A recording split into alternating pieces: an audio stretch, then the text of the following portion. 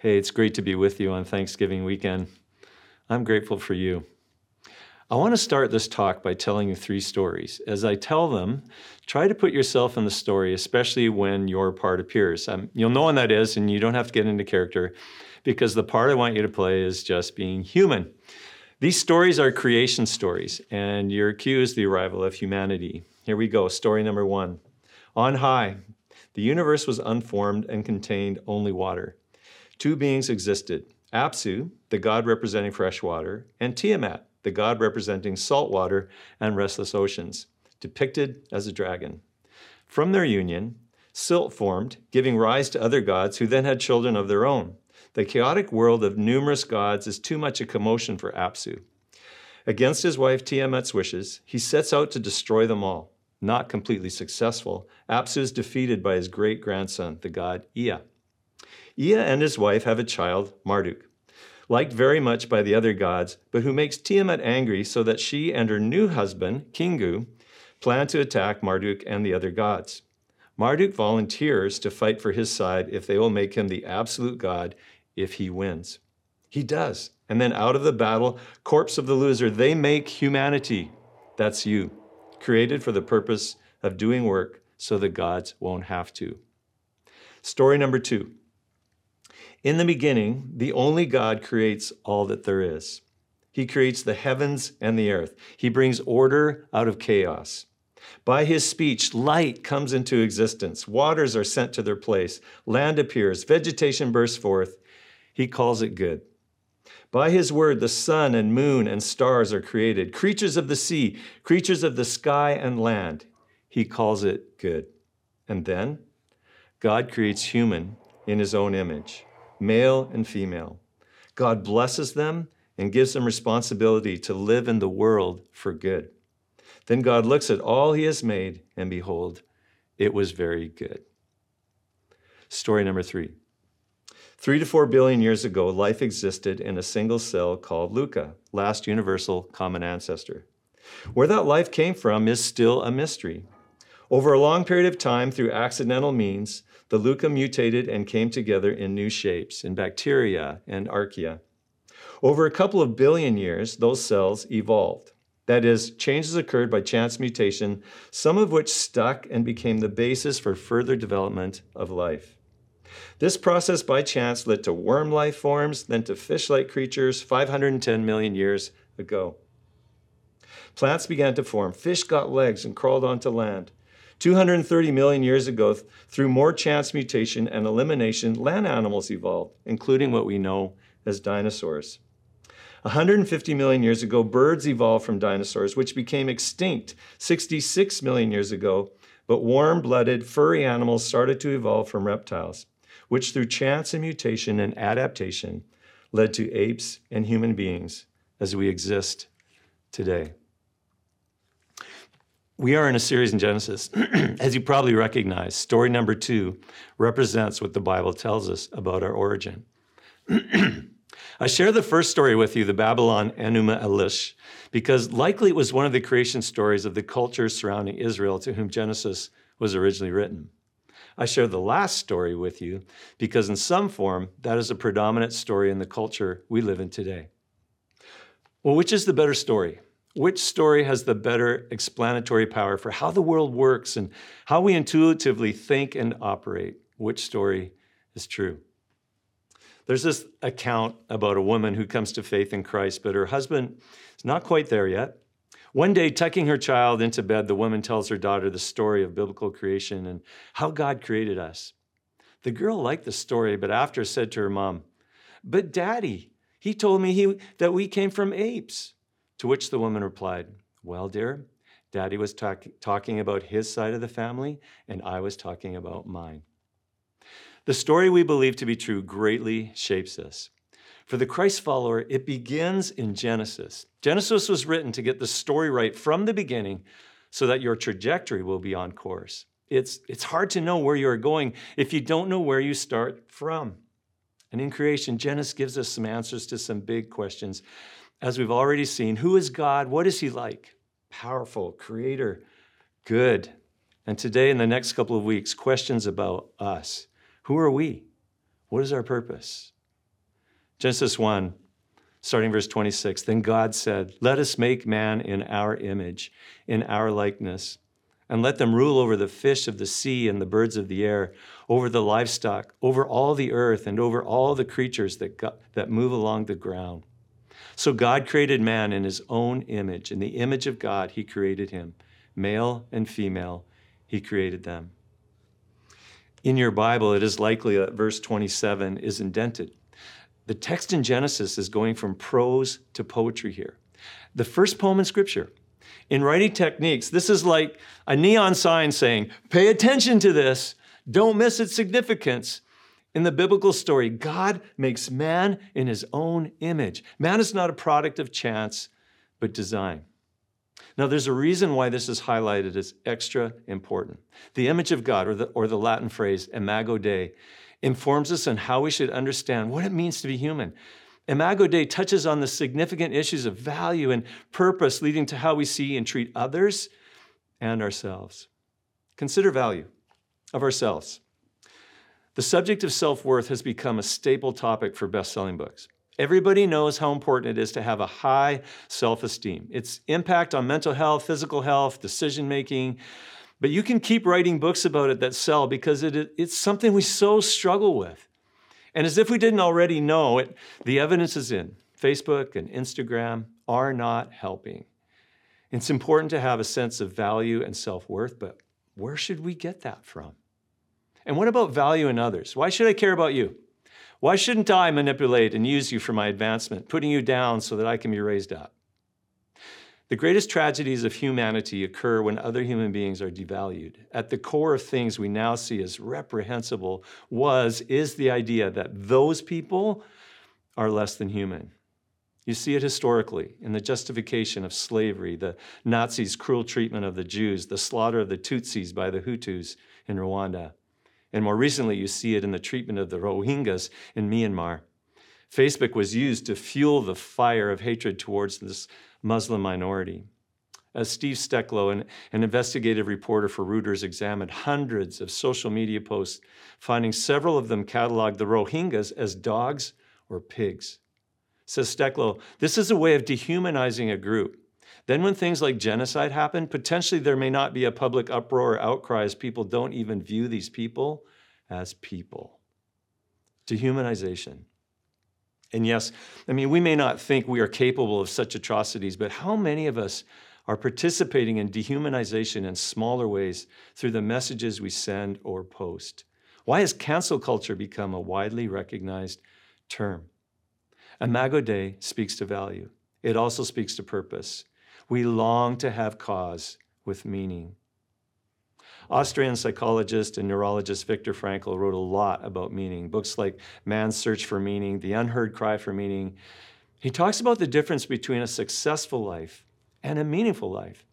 Sometimes we feel that if we have only achieved that goal, the financial success, some social success, we would be fulfilled. Yet Frankl examples how the successful are sometimes overpowered by a sense of futility. And Frankl knows something about the importance of meaning. He survived the Holocaust by finding personal meaning in his experience, fostering the will to live through it. He says, life is never made unbearable by circumstances, but only by lack of meaning and purpose. Value, purpose. Who are we? What are we here for? So God created man in his own image. Genesis declares your value and shows you your purpose.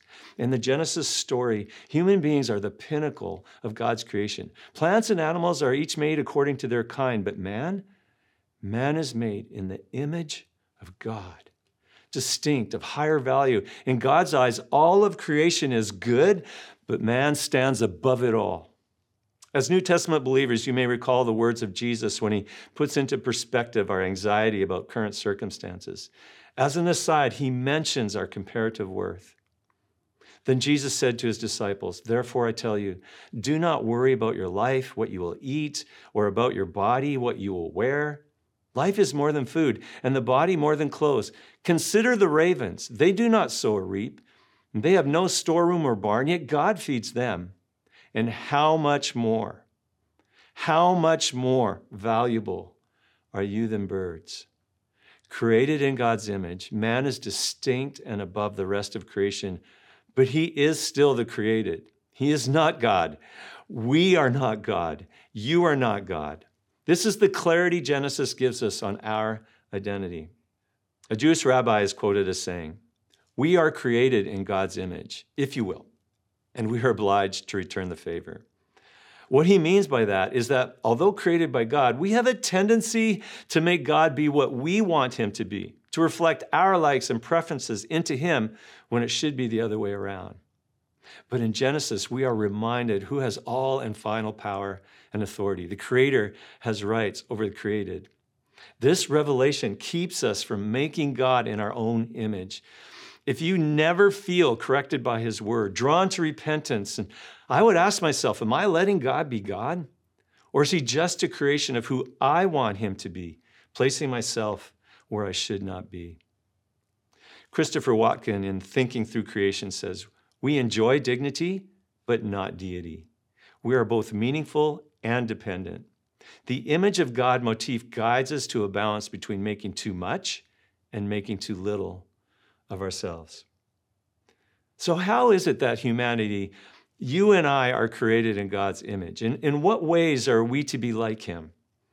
This has often been answered from three different perspectives.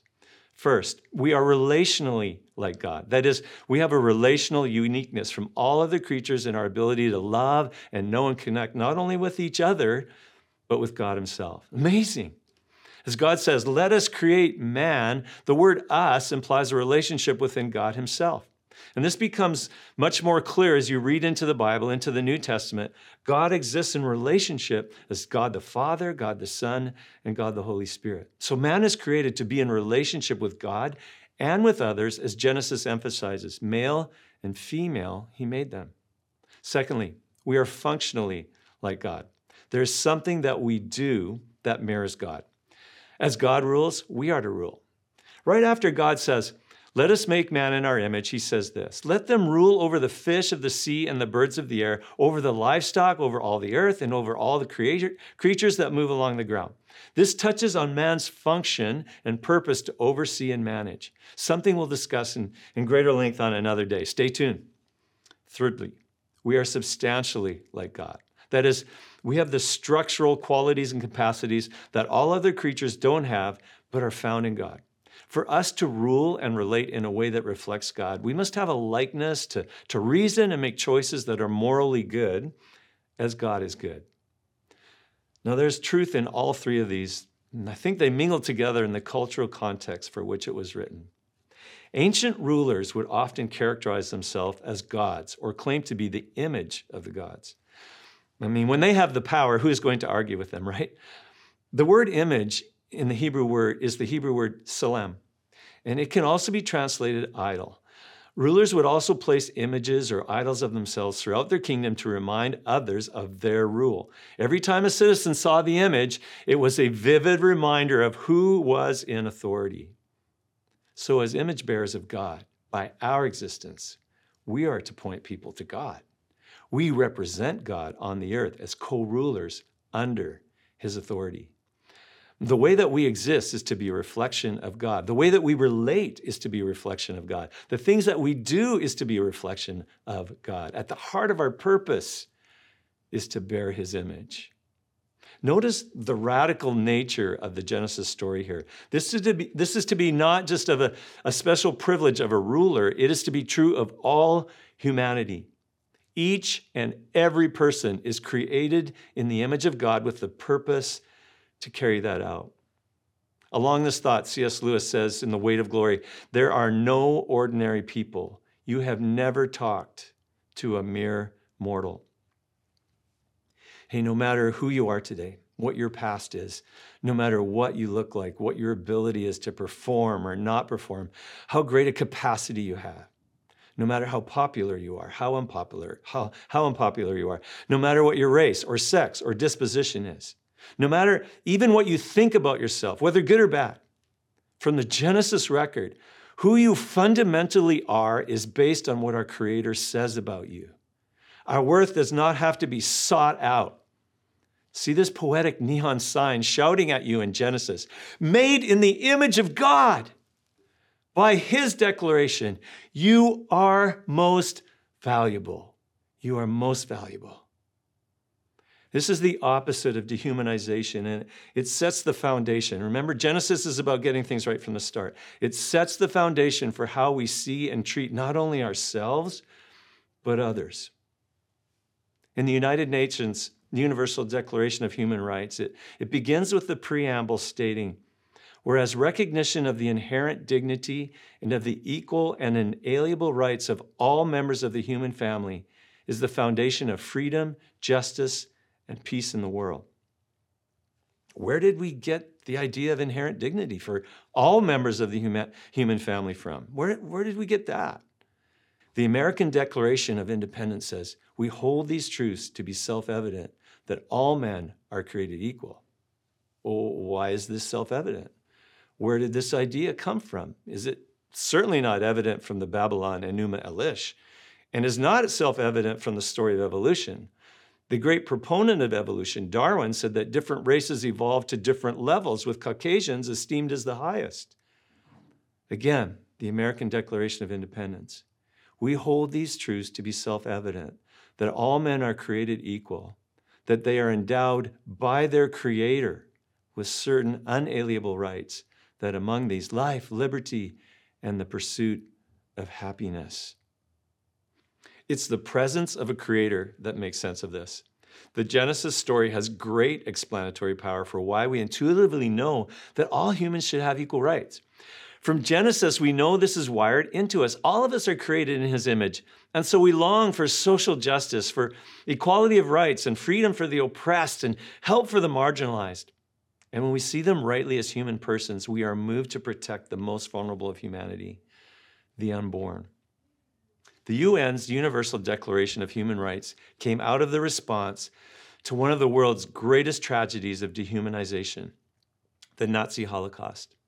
Led by the medical profession, they first used their gas chambers to kill the handicapped because they were deemed not worth living, and then they killed the Jews. That's what happens when humans make value judgments on other humans. But God declares all humanity equally valuable. All are made in his image. How tragic that human beings made in the image of God would so defame other human beings who bear the same. This is an extremely sad situation, the Nazi Holocaust, but it's not an only exception. And whether it is to such a great degree or in much smaller ways, reading through the Bible is a story of the image bearers of God, seldom living up to their calling of good to others, but rather propagating injustice and evil. But it is also a story in which God himself does something about it. He enters into our world to change the story for good. At the heart of the Christian narrative is that God becomes one of us in the person of Jesus. Colossians 1, verse 15, he is the image of the invisible God, the firstborn of all creation. For by him all things were created in heaven and on earth, visible and invisible, whether thrones or dominions or rulers or authorities, all things were created through him and for him. And he is before all things, and in him all things hold together. Jesus is called the image of God, the image of God. The Creator, Jesus, steps into our world as a human and shows us what it looks like to live out being human as it was supposed to be. Who he is, like his character can only be described as beautiful. How he relates is love. And what he does as ruler of the universe is astounding, not using his power for advantage, but to lay down his life sacrificially so that we could become a new creation in him. In Genesis, there is nothing humans do to earn being made in God's image. It's simply God's gift of grace. And the recreation of Jesus also is a gift of grace, only to be received by faith. And then, as God always intended, to live out the purpose to which God has called you, now empowered by his Holy Spirit. Not for success, not for financial advancement or any other goal we could come up with, but to first be like him in all the places he calls you to be, knowing that you are valued supremely already, and that he not only made you in his image to begin with, but then sent his son Jesus to make you born again. through his life, death, and resurrection. There is something recalibrating about hearing all these good things in the story of God. As you hear the story and think on it, as you look at Jesus again and again and again, you will find your motives and desires and character being shaped more and more into his image. This will profoundly affect how we see and treat others as well. Two things I want to leave with you today in that area, and one of them ties into our Thanksgiving offering. First, one of the distinguishing marks of a Christ follower is that we honor all people and demonstrate that with our words. In James, it talks about the use of our tongues. With it, we bless our Lord and Father, and with it, we curse people who are made in the likeness of God. From the same mouth come blessing and cursing. My brothers, these things ought not to be so. You will so stand out as you align your perspective with God's to see every person from his vantage point. Image of God. A person God loves and values, just like you, so that even when others curse us, we bless.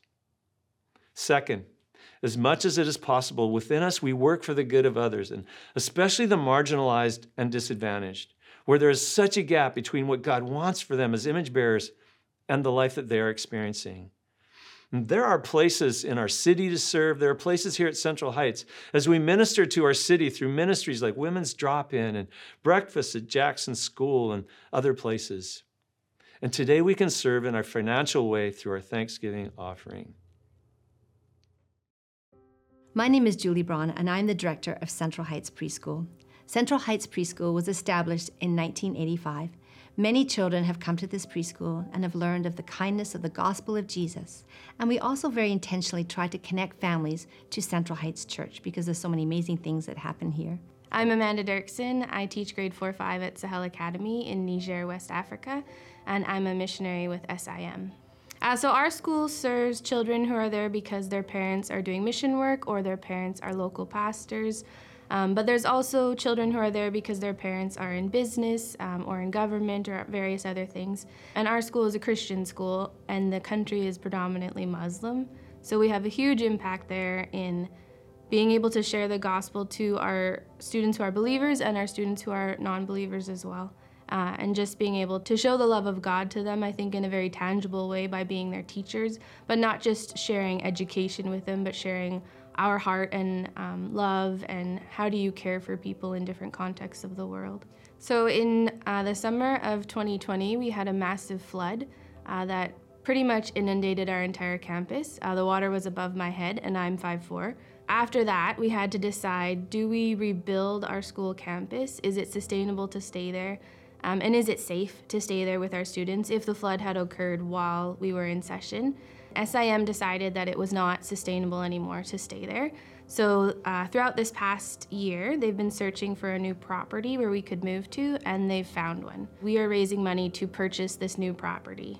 There is a downside to being established in 1985. The playground was established then too. And yes, it is the playground that we continue to use to this day. It is very well loved, it is very worn out, and it is actually, if I can be honest, in desperate need of being replaced. During the flood, actually, for 2 weeks after, we were at the river's edge essentially every day gathering supplies and hauling stuff out of our school compound, but also then we were trying to help the people farther down the river from us who were affected greater than we were affected. And several people in those 2 weeks came up and said to different people working there, why are you doing this? Why are you helping? You're not a part of this community, you're not from this country, you're not even Muslim, why are you helping? Just because we should, because God tells us to help, because God gives us the resources to help and to love you. And they were quite often we got the comment, why are you doing this? Why are you helping us? So I'm very thankful to Central Heights Church for highlighting this for our Thanksgiving offering. If you choose to come alongside us and help us with this replacement, we would be most grateful. When I think about it, this playground has been here for 40 years. Wow, what an investment and a blessing it would be for 40 more years to have a new playground structure for children, generations to come, to play on and grow up on. God has called me to teach these students right here, and by teaching them, I'm helping their parents to be able to serve with full confidence, knowing that their children are receiving the best education they could have there. Thank you so much for considering this, and happy Thanksgiving. Our Thanksgiving offering touches those who are often overlooked and or at great disadvantage. Providing a proper playground for children here, supporting the organization Hope for Women that advocates for the well-being of mothers and their unborn child. The Chiang Mai Freedom Project in Thailand, serving at-risk women, some of them rescued from the sex slave market. And giving those a new start and blessing, the students and teachers of Sahil Academy in Niger after a devastating flood. You can give online today. I want to remind you, you are made in the image of God. You are so valuable. God sent his son Jesus to die for you and give you new life. Live it with him. Live it for him. And know the fulfillment of walking in his purposes for you. You were made for this.